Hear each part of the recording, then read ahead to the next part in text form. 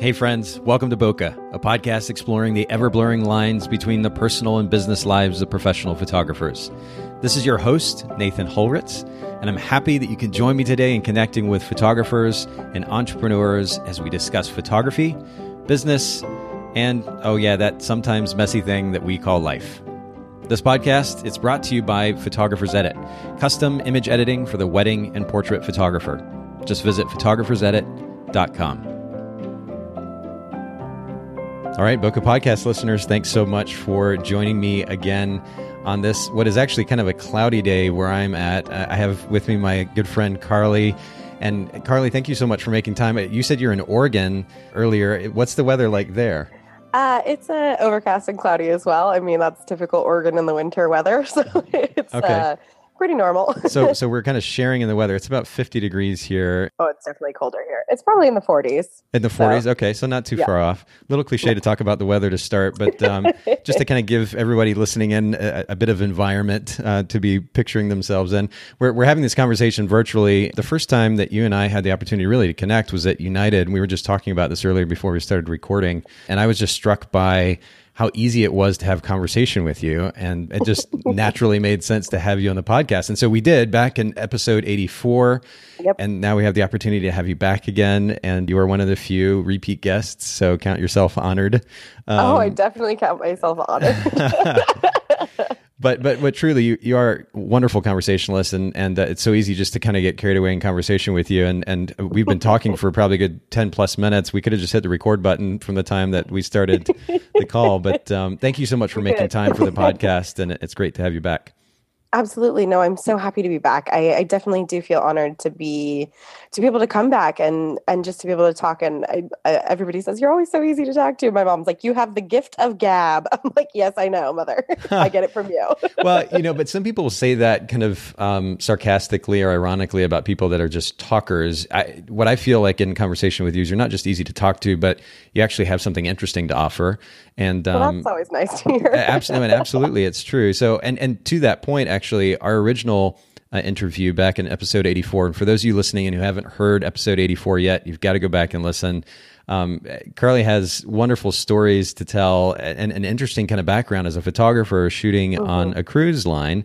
And it's an interesting conversation. You just have to go back. I won't give too much of it away.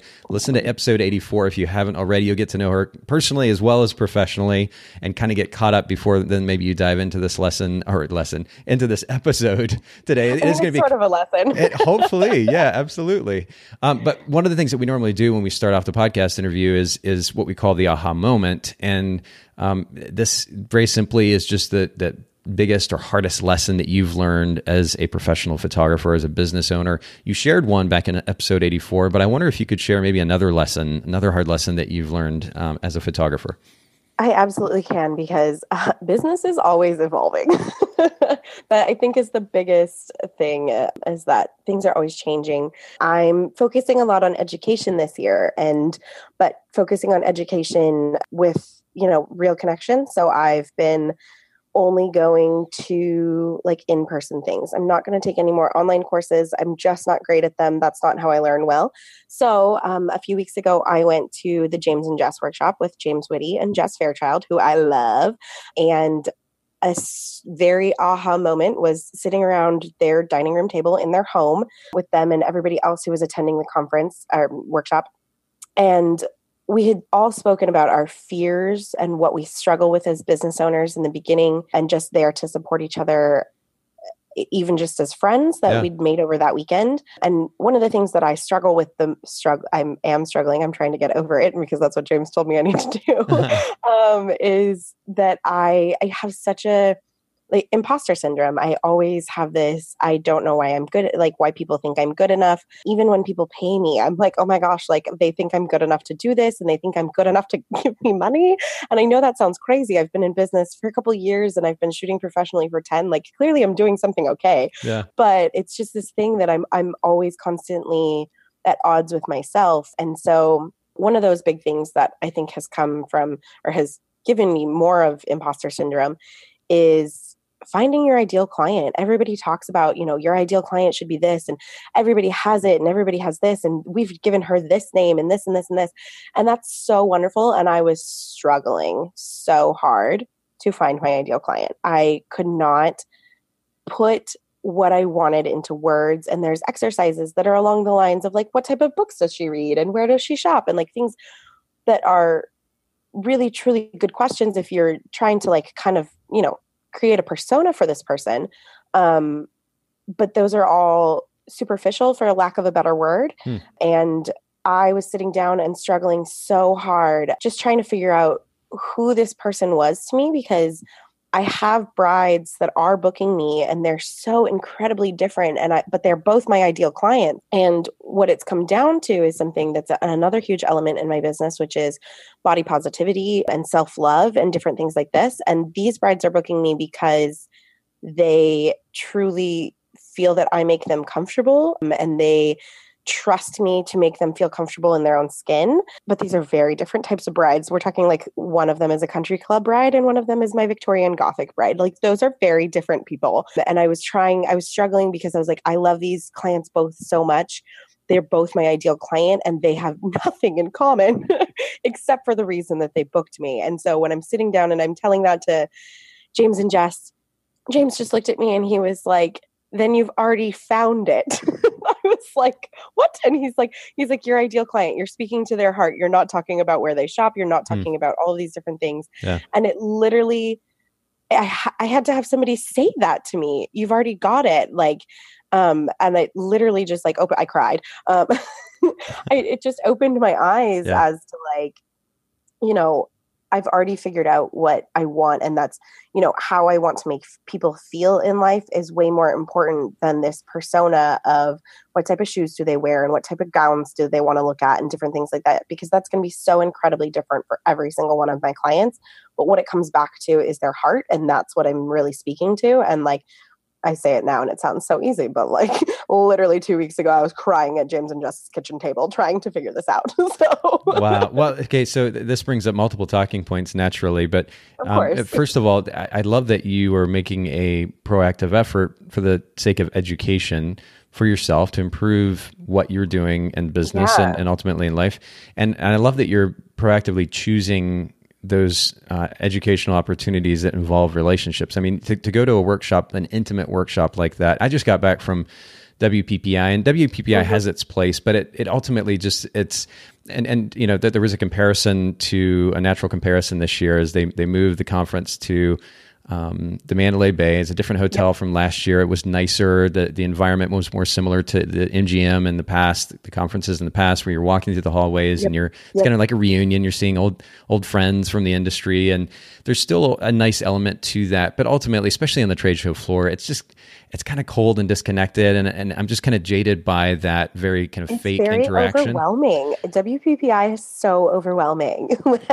Well, it is so true, just simply in size. But you and I were talking about this too before we started recording, and that is the importance ultimately of relationships with people who are willing to go deep.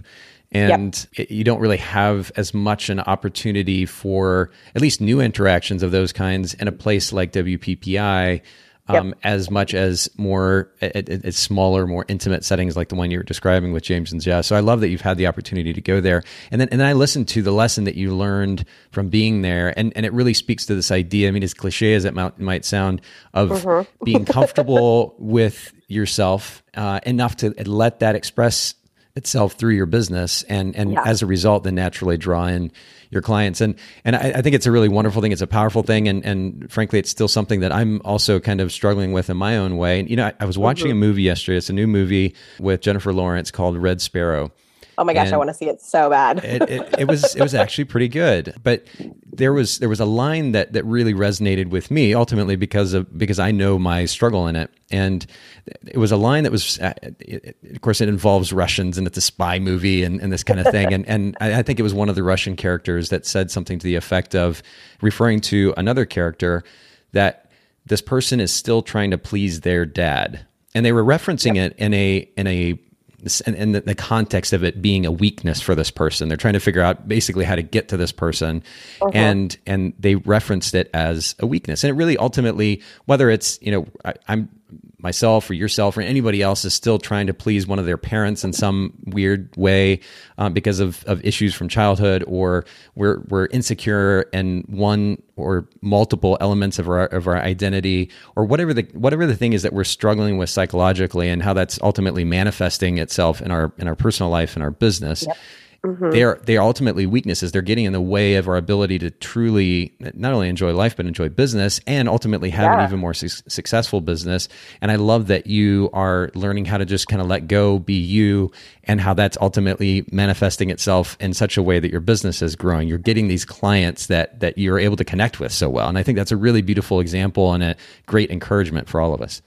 Yeah, and I can say honestly, it's changed so much. That was 2 weeks, or literally 2 weeks ago, like that I went to this workshop with them. And it was in those past 2 weeks, I have done better in my business after realizing that what I'm doing already is okay. And like I said, I thought I was failing because I'm not like everybody else. And I literally had James look at me and say, "It's okay." And I was like, okay, I guess. Yeah. And it's interesting how really it can be so encouraging, because I've had similar experiences as to the one that you're referring to, where it's just having somebody be a little bit encouraging, or even just literally say those words, "It's okay." It's such a breath of fresh air, and it can bring emotion for sure, but it's just nice to know that, you know what, it's okay. And we're in a unique and ultimately really a very privileged position, living in a first world situation where we don't have to worry about a whole lot other than what's going on right in front of us. And so we have a lot of time to kind of get in our head, right? And that can get in the way a lot of times of being the best version of ourselves and ultimately running an effective business. But regardless, it's a situation that we're in, and it's nice to have people come alongside of us and give us a hug and say, "It's okay." And again, I love that you're just letting your personality come out in your brand and your business, and it's working for you. And I think that's a great example for our listeners. Oh, thank you. It's definitely, it is really nice. And I mean, because it's one thing for my best friends or my mom to be like, "It's okay, everything you're doing is great." And I'm like, "No, but you love and support me no matter what." Like I needed somebody just to, even just from our industry, to tell me it's okay. What you're doing is okay. What you're doing is great. And I'm like, okay, then I feel better. That's cool. And that affirmation is hard.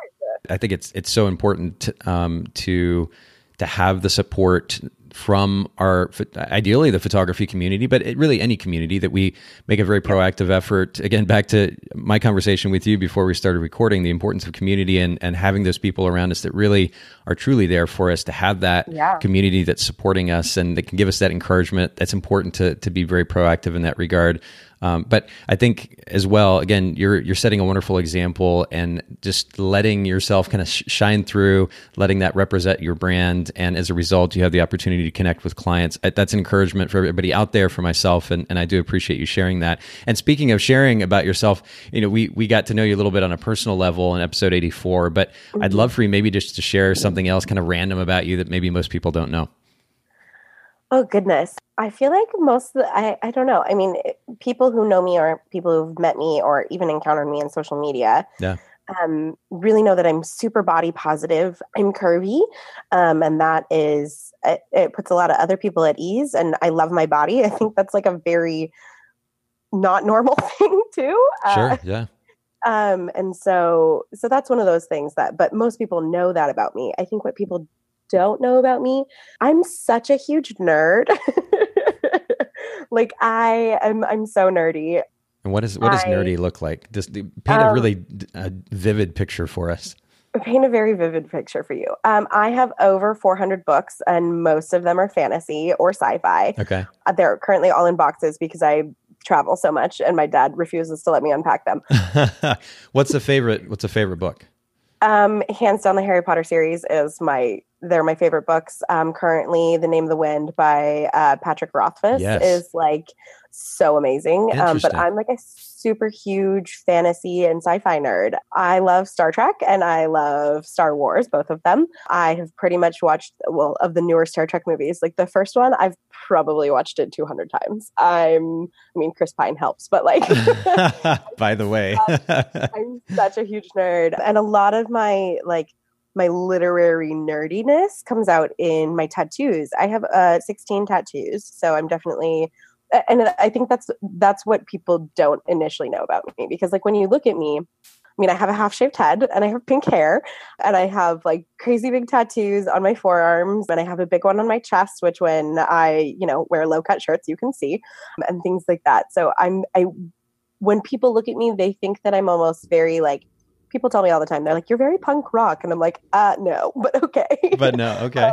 Because I'm wearing skirts and dresses all the time. I love skirts and dresses. I'm such a girly girl. But contrasts are one of my favorite things in life. Yeah. I love when you get that contrast, like even the contrast that you're describing now, which you have a stereotypical anyway, kind of punk rock look, but you say you're the girly girl and you're wearing dresses and you get the tattoos, but you're a total nerd and you're reading fantasy. And I love the mix. I think it's very interesting.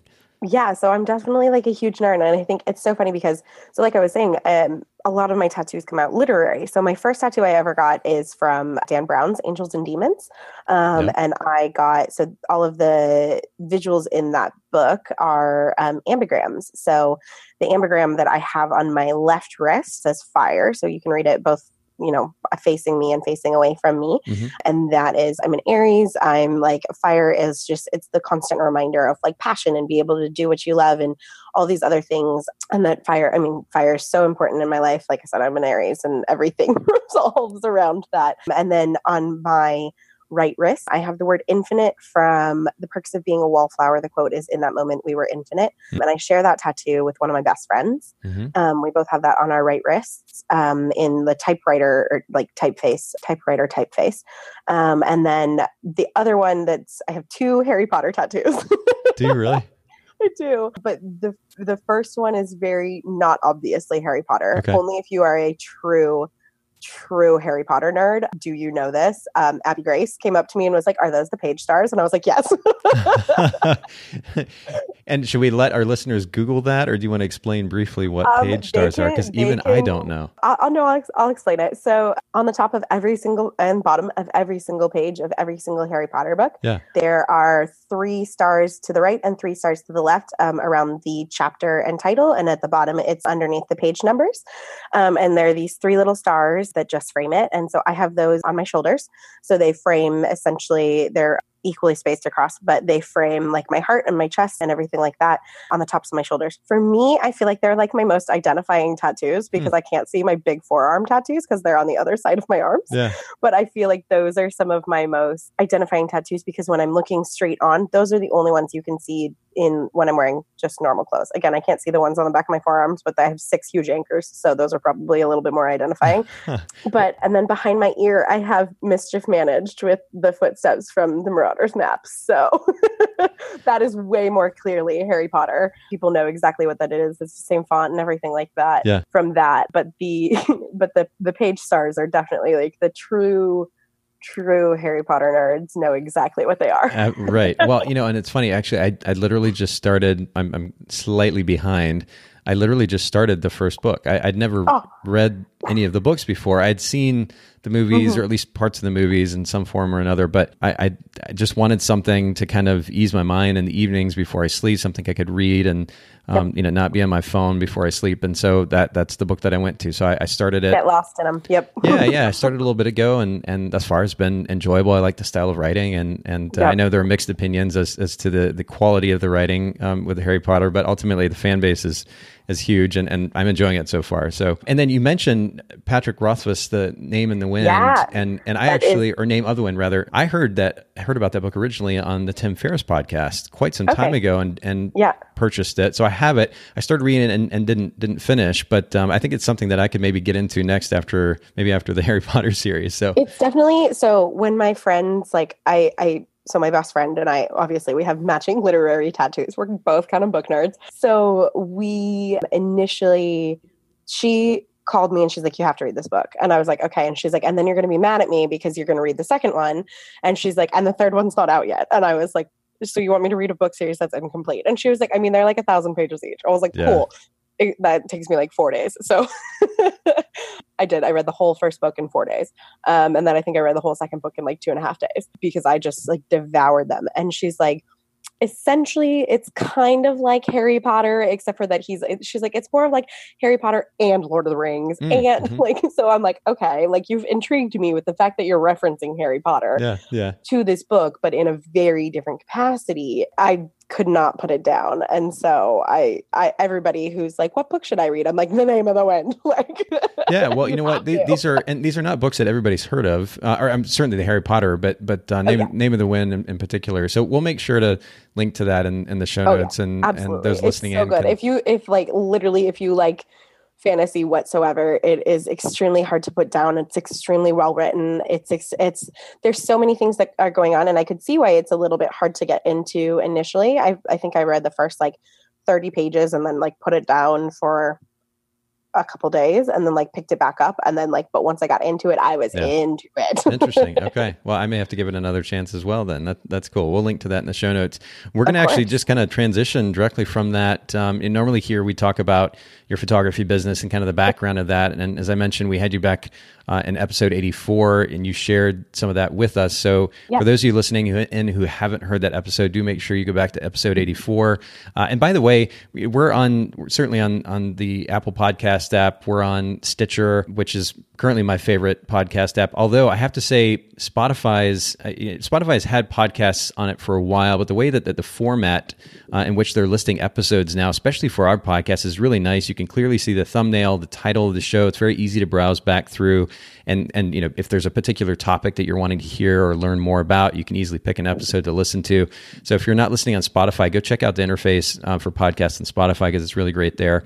But make sure you check out episode number 84. Today, though, we're going to jump into a really loaded topic, and I'm sure we'll end up covering this in maybe multiple episodes in the future because it's a big one. It's a very big one. But it's a fascinating one to me, just from some of the conversation that I've had in the past with photographers, and that is IPS, or in-person sales. And the reason, I guess, ultimately that it's so striking a topic to me is because, number one, I didn't pursue in-person sales as a photographer. Frankly, I was just kind of lazy about it. I wanted to charge enough for weddings. I was shooting weddings and charge enough for weddings up front that I didn't really have to think about additional work on the back end. And, the reality from what little bit I understand of it now is that it's not that it takes so much more work, and the potential for additional revenue is just mind-boggling. I mean, I was talking to one photographer who we've actually had on the podcast quite some time ago, my friend Katie. She was talking about how she'll do a sales session and sell $1,500 or even $2,000 or $3,000, and it's not an unusual thing. And this is from a portrait session, much less a wedding. So the potential there is incredible. It might seem overwhelming, especially to a sole proprietor photographer who's just like, I'm just struggling to try to get by. And so I want to kind of demystify it a little bit, hopefully, and then maybe give an introduction to those who are listening in today and share a little bit of your experience so maybe they can get started in this process of in-person sales. So just to kind of get started, will you maybe just kind of define what in-person sales actually means for the listeners that aren't familiar with it?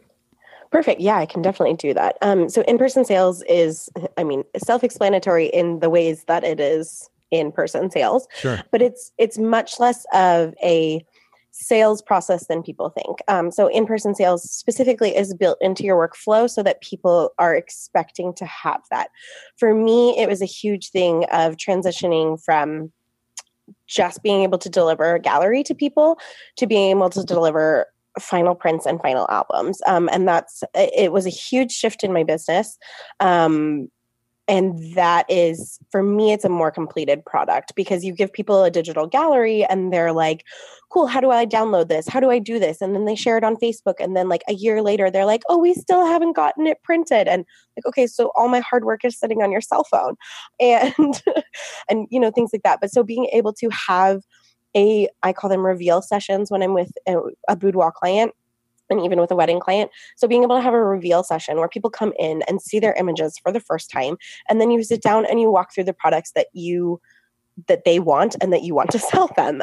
So being able to give them options of printed physical products that they're going to be able to hold in their hands. And it does truly increase revenue, but you're being able to have that conversation in person with them. You're not going back and forth over email. You're not dealing with digital galleries. You're not doing any of those things. And it's an extremely powerful tool in business. So being in person and being able to sell to your clients, but sell them things that they truly want, things that they might not have realized that they do want because they're saying, oh, I want digital files. That's not always the case. They want them for different reasons than you think. They want to share them on Facebook.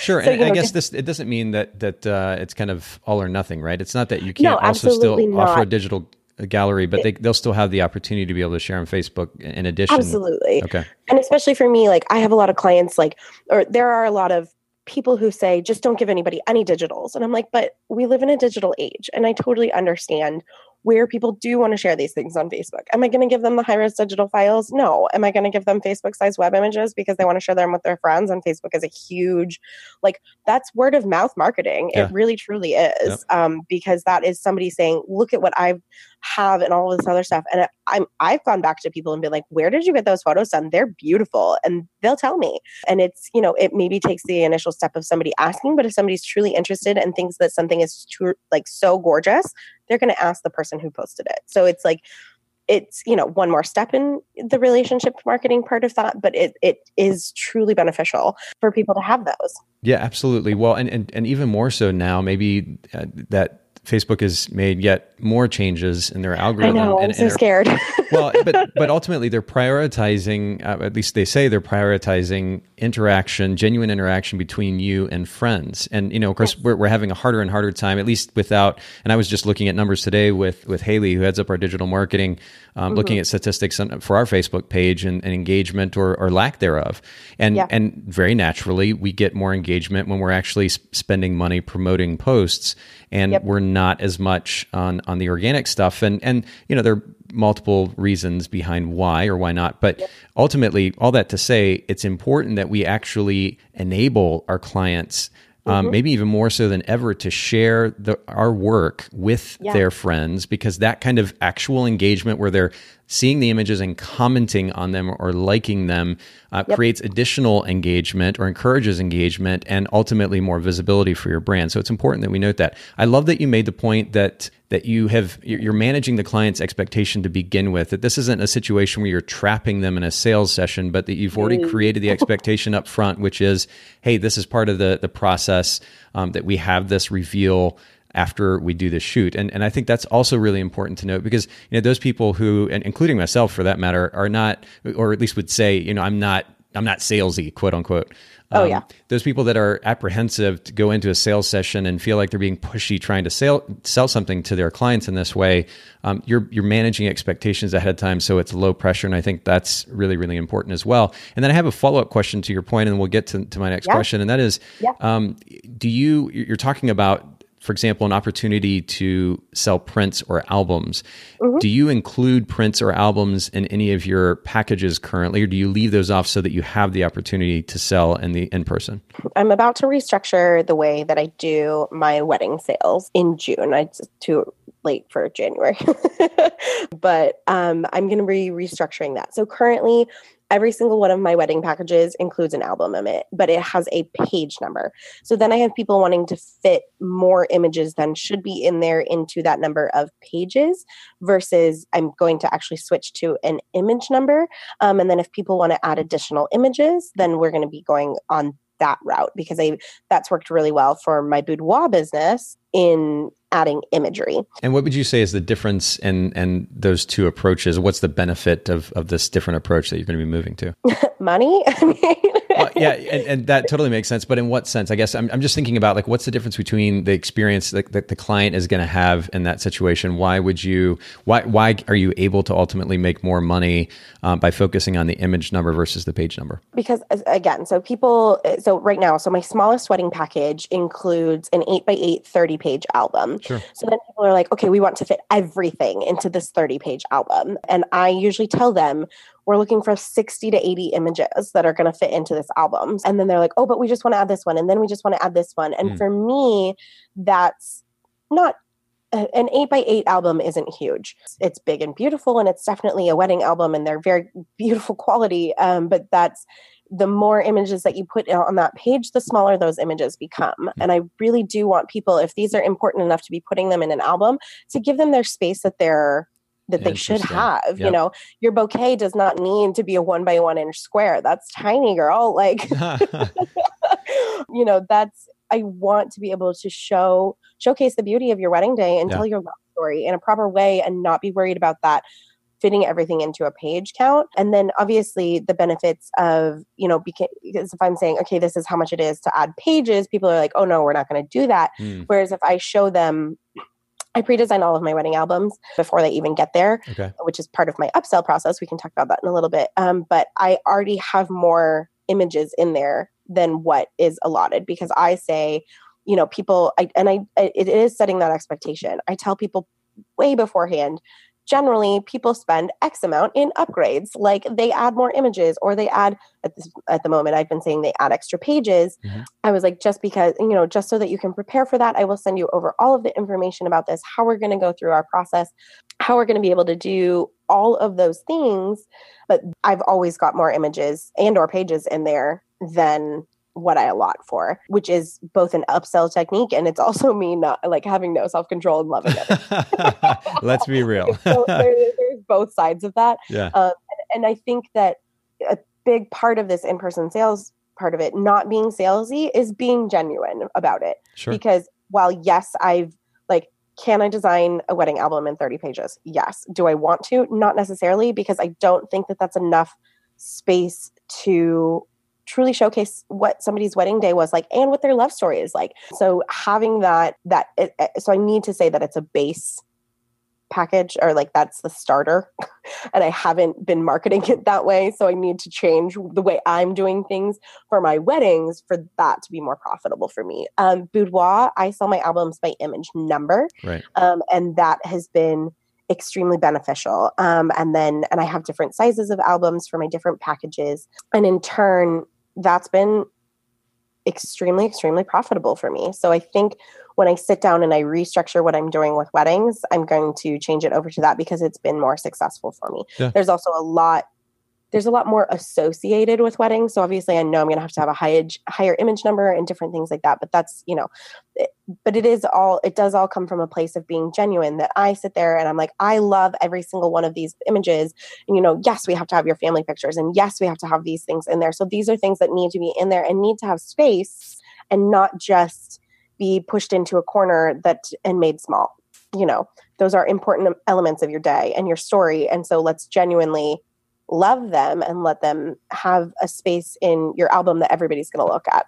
Yeah. Well, and again, creating those expectations up front, even when it comes to, if you're talking about image number, and now maybe there's an associated conversation that happens there about the size of the images, the limit as far as the size of the images on the page, and you can create that expectation, but then you can also show them the difference with that pre-design. Pre-design makes me think of Gary Fong. Who used to be kind of an icon. Oh, yeah. I've read his book, and it's amazing. Yeah, in the industry, and this was something that he used to talk about, and he used to make ridiculous money. Pre-designing albums and upselling, as you're describing. But thank you for that introduction. And I guess I'm curious. I mean, speaking really of an introduction, if you were, what's your background with IPS? How were you even introduced to the idea of in-person sales, and how did that ultimately kind of, well, at least initially anyway, shape your understanding of what it meant to do in-person sales? Oh gosh. Okay. So when I worked on cruise ships, this is like how most of my life goes. When I worked on cruise ships. Yeah. So I worked on ships for 3 months initially on the Norwegian Pearl. And within those 3 months, on my birthday, actually that year, my 24th birthday, I got a promotion to run the new private studio that was going to be being put in on that ship when we were on dry dock. Then I dislocated my knee and got medically debarked and was off for 3 months. And then they flew me back to a different ship, and they're like, great, you're still going to be in the studio. You're taking over for somebody else. I'm like, cool, amazing. Have no idea what I'm doing. Obviously, I know how to shoot. I had no problems knowing that I knew how to shoot. I hadn't been in a real, this is like full on like studio, lights, backdrops, the whole 9 yards. And I was like, okay, cool. Like, this is going to be a real fast learning curve, Carly. Like, get ready. Walked onto the ship, had this beautiful Deck 12 studio with full wall of windows and it was gorgeous and, a big computer and like my own private office. And it was like dream come true. And they were pretty much like, these are our packages. This is what we want you to sell. This is how it is and ready, go. And I was like, oh my God, what did I get myself into? It was terrifying. It was honestly terrifying because I was thrown into it. And so the girl who had left the studio, because ships are like on a rotation, everybody goes on vacation, all of this other stuff, and you got X amount of time off. So the girl who had gone on vacation prior to me, and so I'm on a new ship. I don't know anybody on this ship. I don't know anybody on the photo team. I'd just come from Pearl. I'd just come back from recovering from dislocating my knee. So getting onto the like ship and being able to do all this, step one, memorize. Like I could probably spit out every single product, and they don't offer the same things anymore, but that Norwegian Cruise Lines offered for the 2 years that I was there. I know every single product, how much it cost, every single size within every single package. Like I memorized that. I literally would repeat it to myself over and over and over and over and over again. And then I probably did close to 800 sales sessions on ships. Wow. So this is literally why I can still repeat it now, because it's like ingrained in my brain. Yeah. When you do it that many times. But I had to teach myself how to do this because they pretty much threw me into the studio and said, this is how you shoot. This is how you, organize your catalogs. This is how you do this, and ready, set, sell. That was terrifying. So that's literally how I got started, was being thrown to the wolves. And, the most popular collection that we had, I sold tons of because it was something that I loved. And it was something that was easy to sell in the fact of like what was in it. So we called it the Stair Climber collection, and it had a 16 by 20 canvas, two 16 by 20 canvases, a 20 by 30 canvas, and 3 10 by 10 canvases called the Stair Climber. And it was set up essentially as like a diagonal so that all of those things like went as if they were going up a staircase. And I did have actual products in the studio to showcase people. That made that a lot easier. But I was literally just like thrown to the wolves, and I did okay. And eventually before I left Norwegian Cruise Lines, I did walk away and I had the highest single sale record of anybody in the company. And I held that for almost 2 years, even after I left. And then they changed everything about the studios, their products, their pricing, and everything like that. And that's obviously changed now. I've been gone for almost 4 years. What was the sale number? If you can share. I had one family who purchased almost $6,000 worth of canvases from their 35-minute photo session. 35-minute. Wow. That's so incredible. Yep. Okay. So let's take this then to the next level. So that was your introduction. Now you have your own photography business. We're kind of fast forwarding again. If you guys want to hear a bit more history, you can go back to episode 84. But so now you have your own business. You're off the ships. Your introduction was there on the ships. The context is really very different. And as we were just saying, it's not very personal in the sense that you didn't create these packages. You're selling product for somebody else. Now you've got your own thing. It's very personal. How did you bring IPS into your own business, and how did it look different? Or if it did look different, how did it look different? Oh, it looks extremely different.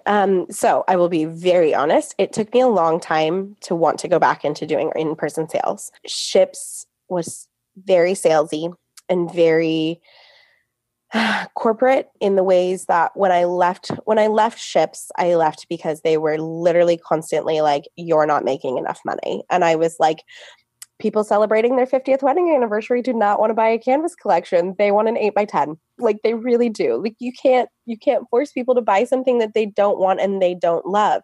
Young families, they want a canvas collection for their wall of their kids when they're on their vacation. People celebrating their 50th wedding anniversaries want an 8x10 and maybe a couple 5x7s to share with their children. Like that, you have to know your demographic. Yep. And the last ship that I was on, which I can't say is one of my, they're all my favorites. Like, but the Norwegian Sun, I was out of Tampa. I shot more 50th wedding anniversaries in the 4 weeks that I was on the Sun than I did for the rest of the 2 years that I was with Norwegian Cruise Lines, because it was an older demographic. Generally, our average age on the ship was around 62, which means there were a few kids and a lot of people in their 70s and 80s. Yeah. And knowing that demographic, and I was constantly told, you're not making enough money, your studio's not performing well, you're not producing the image, and that's when I actually sent my resignation. You're not producing the image quality that we expect from you. And I was like, you're wrong. My images are beautiful.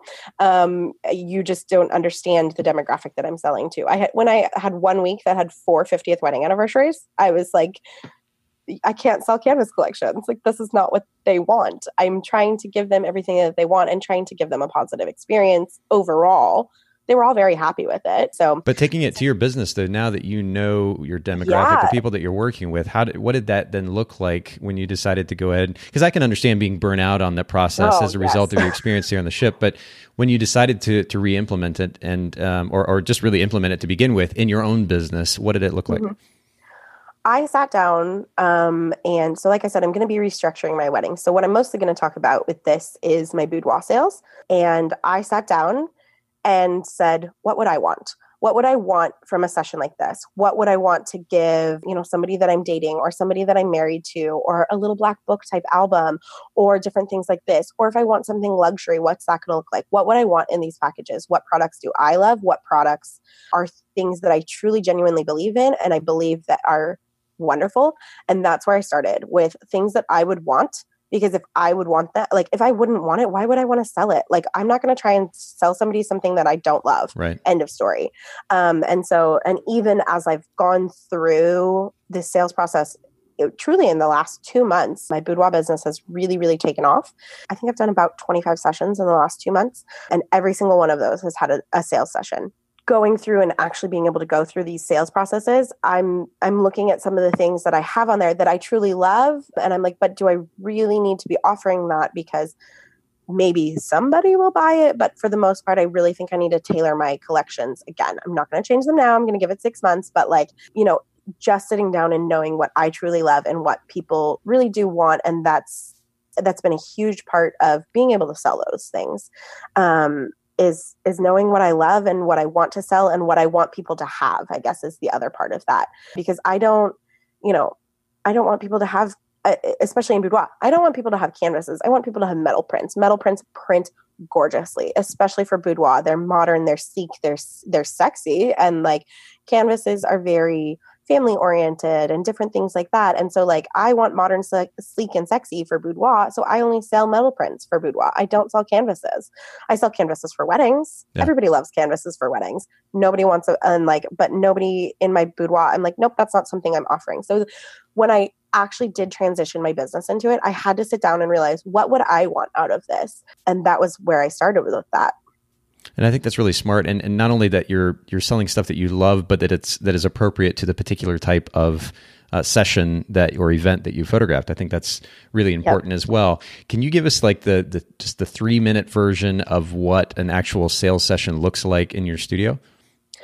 Absolutely. So I am an oddball in the way that I run things. So I actually have same day sales sessions as my sessions. So in most cases, so they come in, they get their hair and makeup done. We sit, we chat, they have a mimosa. I do their session, which is usually around 60 to 90 minutes of shooting. And then as soon as we're finished, I'll say, okay, go ahead and you can get dressed and, make yourself comfortable, gather up your things that you brought. I'm going to head downstairs and start, my studio is 2 stories, and I'm going to head downstairs and start importing everything. So I go through and this is more than a very quick version, but I run through Bridge. I figure out that I cull my images absolutely right then and there, usually from 500 to 600 down to about 90. I take those images, I import them into Lightroom. I have 2 presets saved for my basics. And then on top of basics, then I choose which images go into black and white. I export them. I retouch them quickly with portraiture in Photoshop. So all of that process takes me about 45 minutes. And then by the time that 45 minutes is up, they've sat down. I've asked them if they want another drink or a glass of water, anything like that. Sometimes they'll leave and go grab coffee. They come back and we sit down and we do their sales session right there. So they'll sit down, we run through a slideshow. Usually it's about 10 minutes. And then from that 10-minute slideshow, I will stop and they've all seen my product pricing before. They've been able to ask me any questions prior to this in, leading up to their session about products, what they're looking for. I ask them in a questionnaire what they want. And that's a huge thing because then I know what they're looking for. If they're saying, I just want to purchase prints or I want something to hang on my wall, those are on the cheaper side of my products. Most people end up getting a little black book because that's truly what they want. And I figure that out once we actually sit down and start talking about it. But sending them that questionnaire gets them thinking about the things that they want to purchase or how they want to display, quote unquote. These, most of them live in little black books because they're boudoir images. Sure. That's great though, that you're managing their expectations very proactively. Do they know when they come in that day that it's going to be a 3 to 4 hour process? Oh yeah, absolutely. Okay. I tell them to set aside 5 hours. Okay. And so and it hasn't been an issue so far. Like actually this past Saturday, I shot 3 sessions in one day, and then I did all 3 of the sales sessions yesterday. That was a unique situation. I was in an Airbnb. I wasn't in my own studio. I didn't have, time, enough daylight to do all 3 of those sessions and those sales sessions the same day, which was great because then actually in turn, the anticipation of waiting overnight to see their images, but knowing that they get to see them the next day is very powerful. Anticipation is a great thing. But that anticipation during that 45 minutes while they're waiting for me to finish editing, and I'm pretty much like bouncing up and down in my chair, being like, oh my God, I can't wait to show you these, is a different type of anticipation. But so we'll go through their slideshow, we'll sit down, we'll go through my products. I will show them samples of every package that I have. I'll walk through my a la carte options and tell them about them. If they ask to see any of those, then I will pull them out because I would rather sell packages. Those are the things that I focus on. And then I essentially say the easiest way for us to go back through your images and figure out what number of images we're looking for is, have you thought about anything you would like to purchase? Do you have anything in mind? We can aim for that. And then usually they'll be like, yeah, I really want to get this little black book, or maybe my collections are named the Audrey, the Sophia, the Grace, and the Marilyn. So the Audrey and the Sophia, my 2 smallest packages, are my 2 most popular. Boudoir is a new thing. It's a very luxury experience, but it's also an expensive experience. They are the most popular. That's fine. I'd like to restructure that so that they're going to be more profitable for me, but they're not bad right now. I can't complain. And so being able to sit down, show them those products in their hands, and then say, great, now let's choose the images for yours. They get so excited about it. Wow. And then the narrowing process is hard. And it's supposed to be hard. And I've literally had people be like, okay, I can't narrow it down anymore. I guess we're going to upgrade a package because that package has 20 images and this one only has 15. So that in itself is super beneficial, that they love everything. And it's, to add, it's a $450 difference between those 5 images. So for me, it's extremely profitable to have them upgrade. It's also a different size album, so there's that as well. But those are very big things. That's a very big jump in a number there for a boudoir session. And so everything else takes me the same amount of time. And so selling my smallest package, I'm still essentially making over $100 an hour, which is great.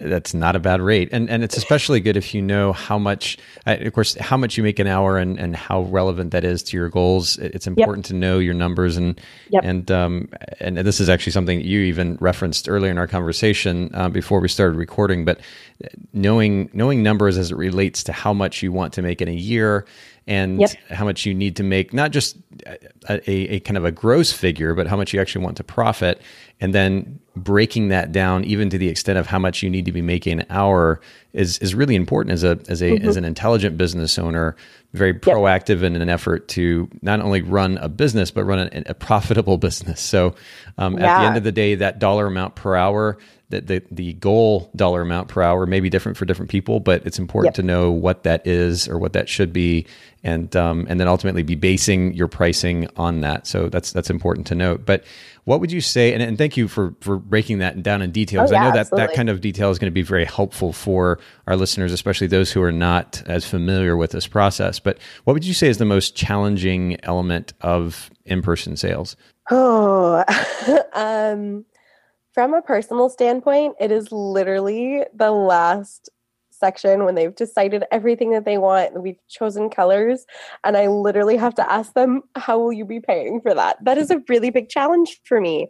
And it's, another book that I think everybody should read, You're a Badass by Jen Sincero. My friend Kirsty Kurtubin, she is like, girl, you need to read this book. So I bought it. I read it on the plane on my way back from DC a few weeks ago. And she talks about having issues with money, like having a negative thought with money, as in I'm making too much, or not even I'm making too much, but if I make this much money, people are going to look at me a different way, blah, blah, blah, blah, like all this other stuff. And it is literally when I have somebody, I'm like, okay, that's going to be like my sale, my big sale on ships, that $6,000 sale. It's like, that's going to be $593.85. And she goes, here's my card. And like, that was terrifying. And even now, just sitting down and being able to be like, hey, that'll be $1,000. How would you like to pay for that? That's going to be $2,100. How would you like to pay for that? Is a terrifying question. That is a very challenging element for me personally. Are you afraid that they're gonna balk at the price point, or what's the fear in that?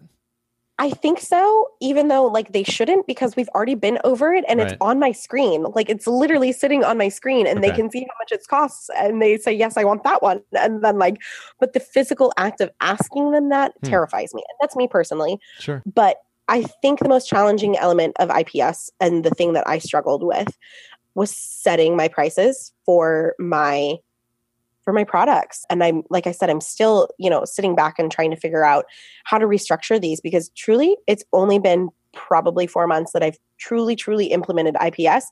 And like I said, in my boudoir business, I've been shooting boudoir for a couple of years. I did not heavily pursue it and put myself into the education for it until January of this year. So we're talking 2 months of me literally pushing myself back into in-person sales and not wanting to hate myself over it, knowing the time commitment that it was going to be. And I've had the most 3 profitable months of my business. I've had the last 2 weeks have been the most profitable in my business, hands down. Wow. And maybe to that point, then what would be the most rewarding? I mean, there are innate challenges to it. It maybe takes a little bit of investment up front, both in education and of course time setting it up. And like you said, setting up the packages. And I'll reiterate the point again, which is when it comes to pricing, there's a lot of question and or has been anyway, a lot of question in the industry about pricing. A lot of pricing has to do with what your end goals are. And as long as you're clear, not you, of course, Carly specifically, but just our listeners, everybody in general, establishing price point it's not so much, I mean, certainly you can look at your market and what they're charging, and maybe there is a piece of the puzzle there, which is at least understanding what others in your market are charging. But ultimately, your business is your business. Your goals are unique to you ultimately, and you have to be clear about what it is that you're actually striving for as an individual and a business owner, and let that help guide the pricing structure. So that's important to keep in mind. But outside of these challenges, what would you say then would be the most rewarding element of in-person sales? Reveal sessions in both wedding and in boudoir. Just getting to see how your clients physically react to your images in person is the most rewarding experience. I mean, yes, profit and that stuff as well. Like, yes, everybody wants money. We all know that. Like, let's not be ashamed about it.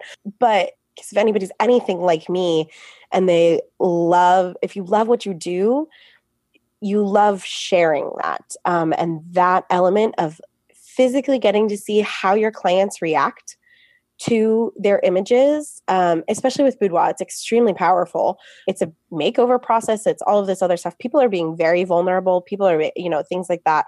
But I mean, when you have somebody react to their images in such a positive way, it's the most rewarding thing on the face of the planet. Even more than getting likes on Instagram? Oh God, I hate likes on Instagram.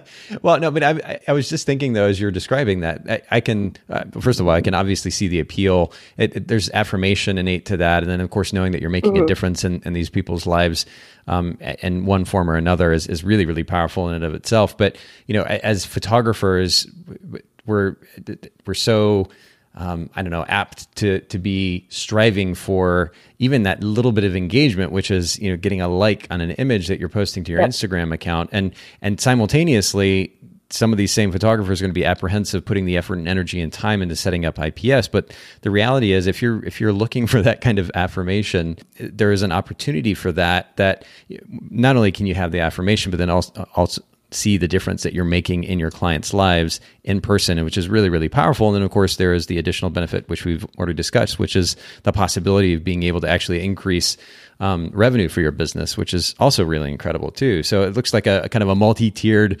benefit that comes from making the effort to set up this IPS program for your business.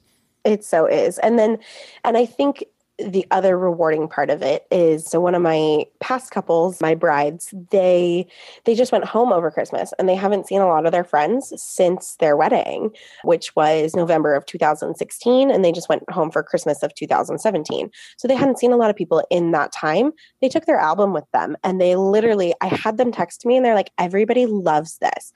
So just the residual of that, of putting products in people's hands and letting them, and then they have those things to share, they're like, it was so much better than pulling out our iPads and being able to share that way, because you can have multiple people look at an album and touch it and feel it and all of these other things, and it can be passed around, and it becomes a treasure in its own right. And those physical products are so incredibly important. And so hearing them tell me that, we took it home and everybody loved it, and we just loved being able to share it with everybody that we know.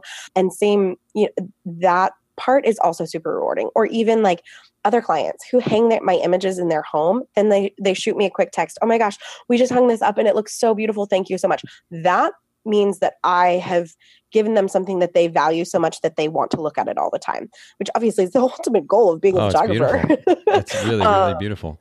But so seeing them react to them in person and see that true reaction of like how they feel about their images, like I said, especially boudoir, is extremely powerful. I've had women break down in tears in my studio during their reveal sessions, which of course makes me cry because I'm a big old sap. And that's a very, very powerful thing, and it is extremely, extremely rewarding. And then on top of that, there is the profit. I mean, like I said, not to be ashamed of it, like there is the profit, and it is so much more profitable to do in-person sales, because people make purchase decisions based on emotion. And when they have that emotional connection to the things that you're physically showing them right in front of you, and you're there, not to necessarily like egg it on, but like to continue to say, yes, you are beautiful in this, or yes, this is my favorite image, and you're reassuring what they're feeling, they're going to make purchases.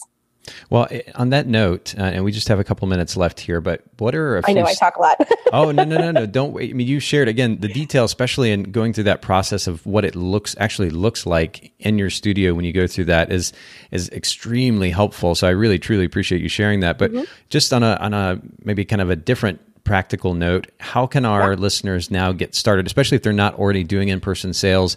What are maybe a few steps that our listeners can take to get started with IPS? Oh, step number 1, run your numbers. That is the biggest and most helpful element of in-person sales, because you have to know where you want to be able to try and hit those targets. Yeah. So I know personally, even though I've had the most, like I said, most profitable 2 weeks of my entire business, I have been able to, I'm under essentially what I want, quote unquote, to be making. But I also know that if I'm still making what I'm making, I know where I'm at in my head for my goals for the year. I might be under currently with my average sale, but I also know what I have to, then how many more sessions I have to do in turn or how many more weddings I need to book in turn to be able to make up those numbers. And so that's a big, just being able to know that in my head and keep those business sense when I'm doing these sales sessions, which, like I said, a lot of my sales sessions are very emotional, which is great. But I still have to be a business person at the end of the day. And running my numbers was the most helpful to say, this is where I would like to be. And even if it doesn't change between this year and next year, that's okay, because this is where I would like to be.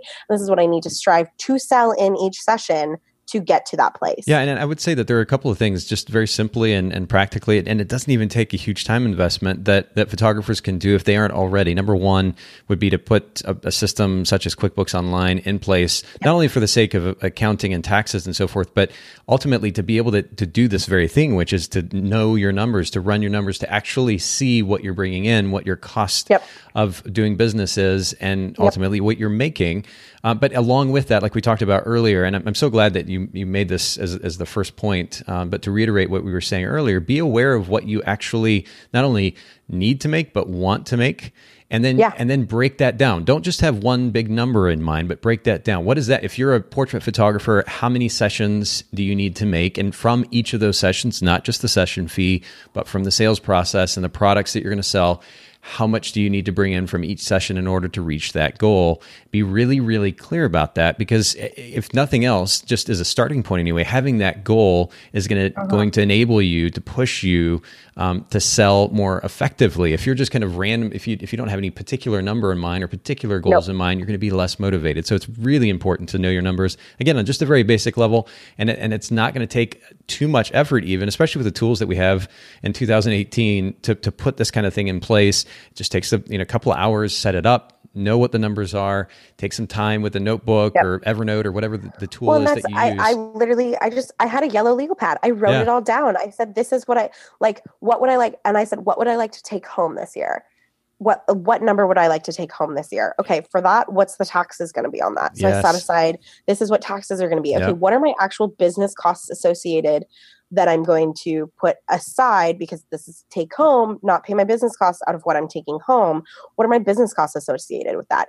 And then... And this is really basic stuff, by the way, but sadly, it's not done consistently on a very proactive level. And frankly, it was one of my weaknesses as a photography business owner, not diving in right away and being proactive in this way. And even bringing somebody alongside me that could help me in those areas that I wasn't as strong in. But we have to be proactive as business owners, and it's not necessarily quote fun, but it's just a part of doing business. And you can have outside help, but at least on a basic level, it's important to be aware of your numbers and to know what you're actually striving for. And as you said, to be very clear about the difference between your revenue, your gross revenue, and then ultimately what you want to take home. And yes, you got to keep in mind that you have to pay taxes on that. So don't just say, hey, I did $3,000 in my session this weekend.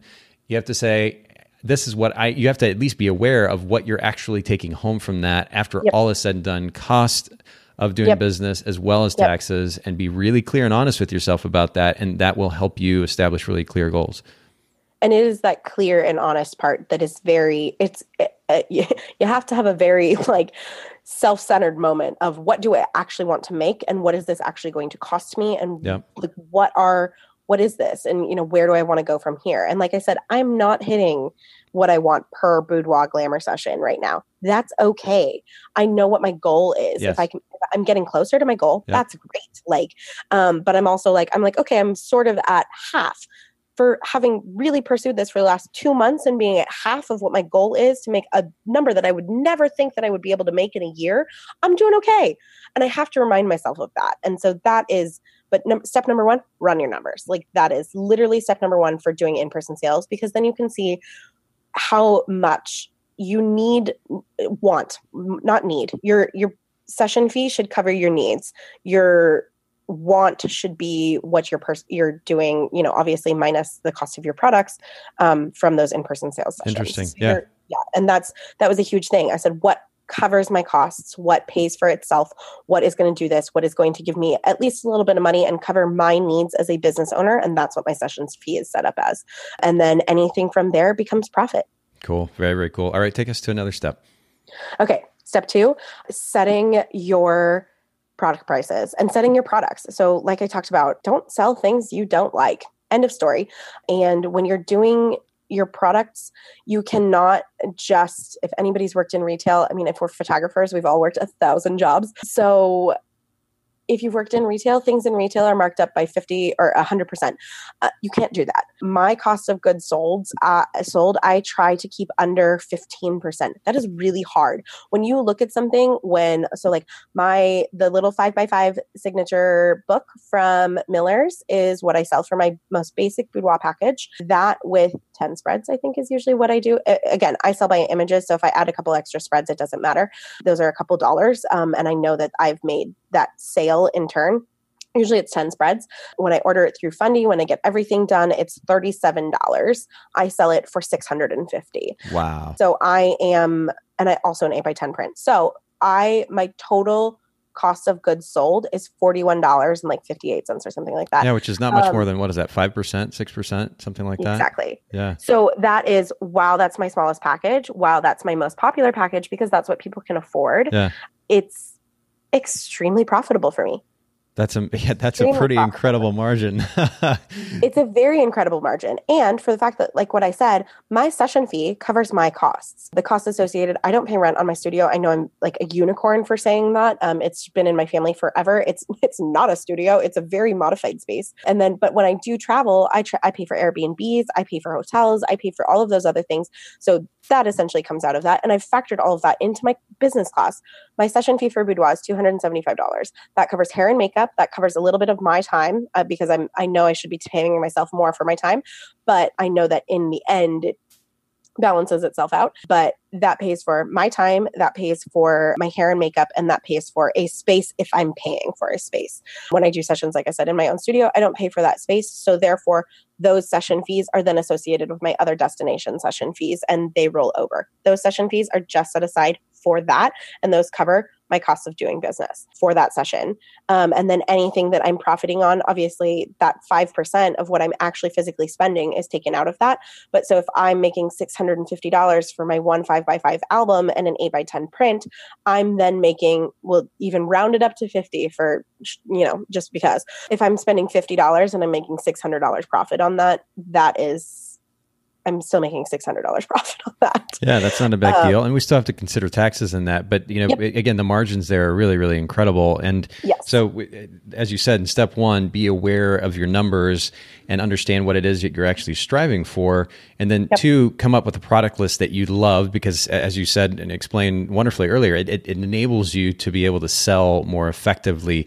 They sense that emotion, that excitement that will translate into potentially more sales. So that's really, really great. But also be aware of the cost of those products and set the pricing as such so that you have the margins necessary to reach your financial goals. And maybe take us to a last step, if you will.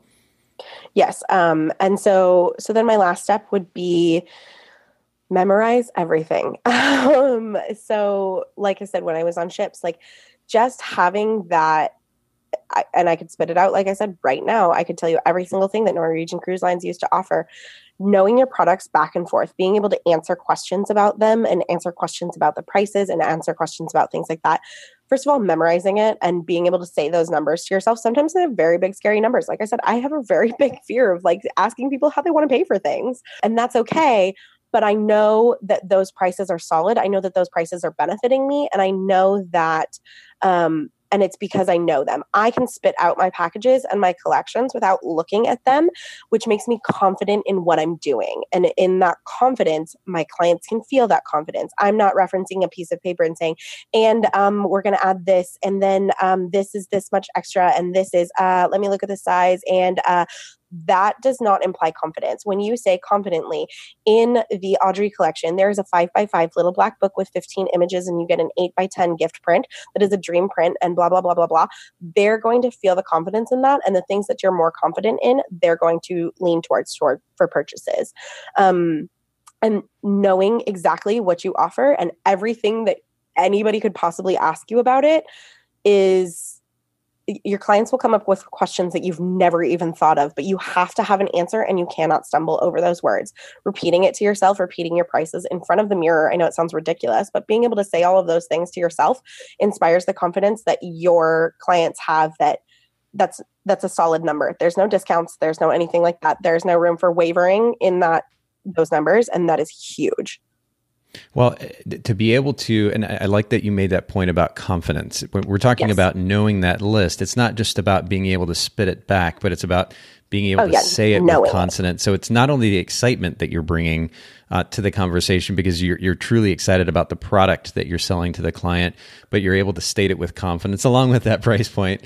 And that can certainly translate when it comes to increasing sales. So this has been a really wonderful introduction to IPS. I mean, it's a lot of information for our listeners, especially that have never really engaged in in-person sales before, but I think a great introduction in that sense. And what I'd love to do is just to, if you'll share with our listeners where they can find you online. There may be some follow-up questions there if you'd be willing to answer those. Absolutely. If anybody has any questions about in-person sales, I'm more than willing to answer them. So online, you can find me at my website is someplaceimages.com. My Instagram is at someplaceimages. And then my Facebook is Someplace Images. I also do have my private boudoir group, which is where I do all of my marketing, which is for ladies only, which is Someplace Boudoir and Glamour. But that's for ladies only. And that is where I have my interaction and my marketing with other people, with all my clients essentially, and they get to share their products that they're excited about, which is fantastic after the fact. But if anybody has any questions for me, I'm more than happy to answer them, and they can email me at carly@someplaceimages.com, CARLY, because I'm more than happy to help people get started in it. It's a big step. It's a very, very big, scary step. And it's not easy, but it's a lot easier if you have somebody who can help you and that believes in you. Well, and thank you. On that note, truly thank you for being willing to help our listeners and share with them today. Thank you so much for making time for the Boca Podcast.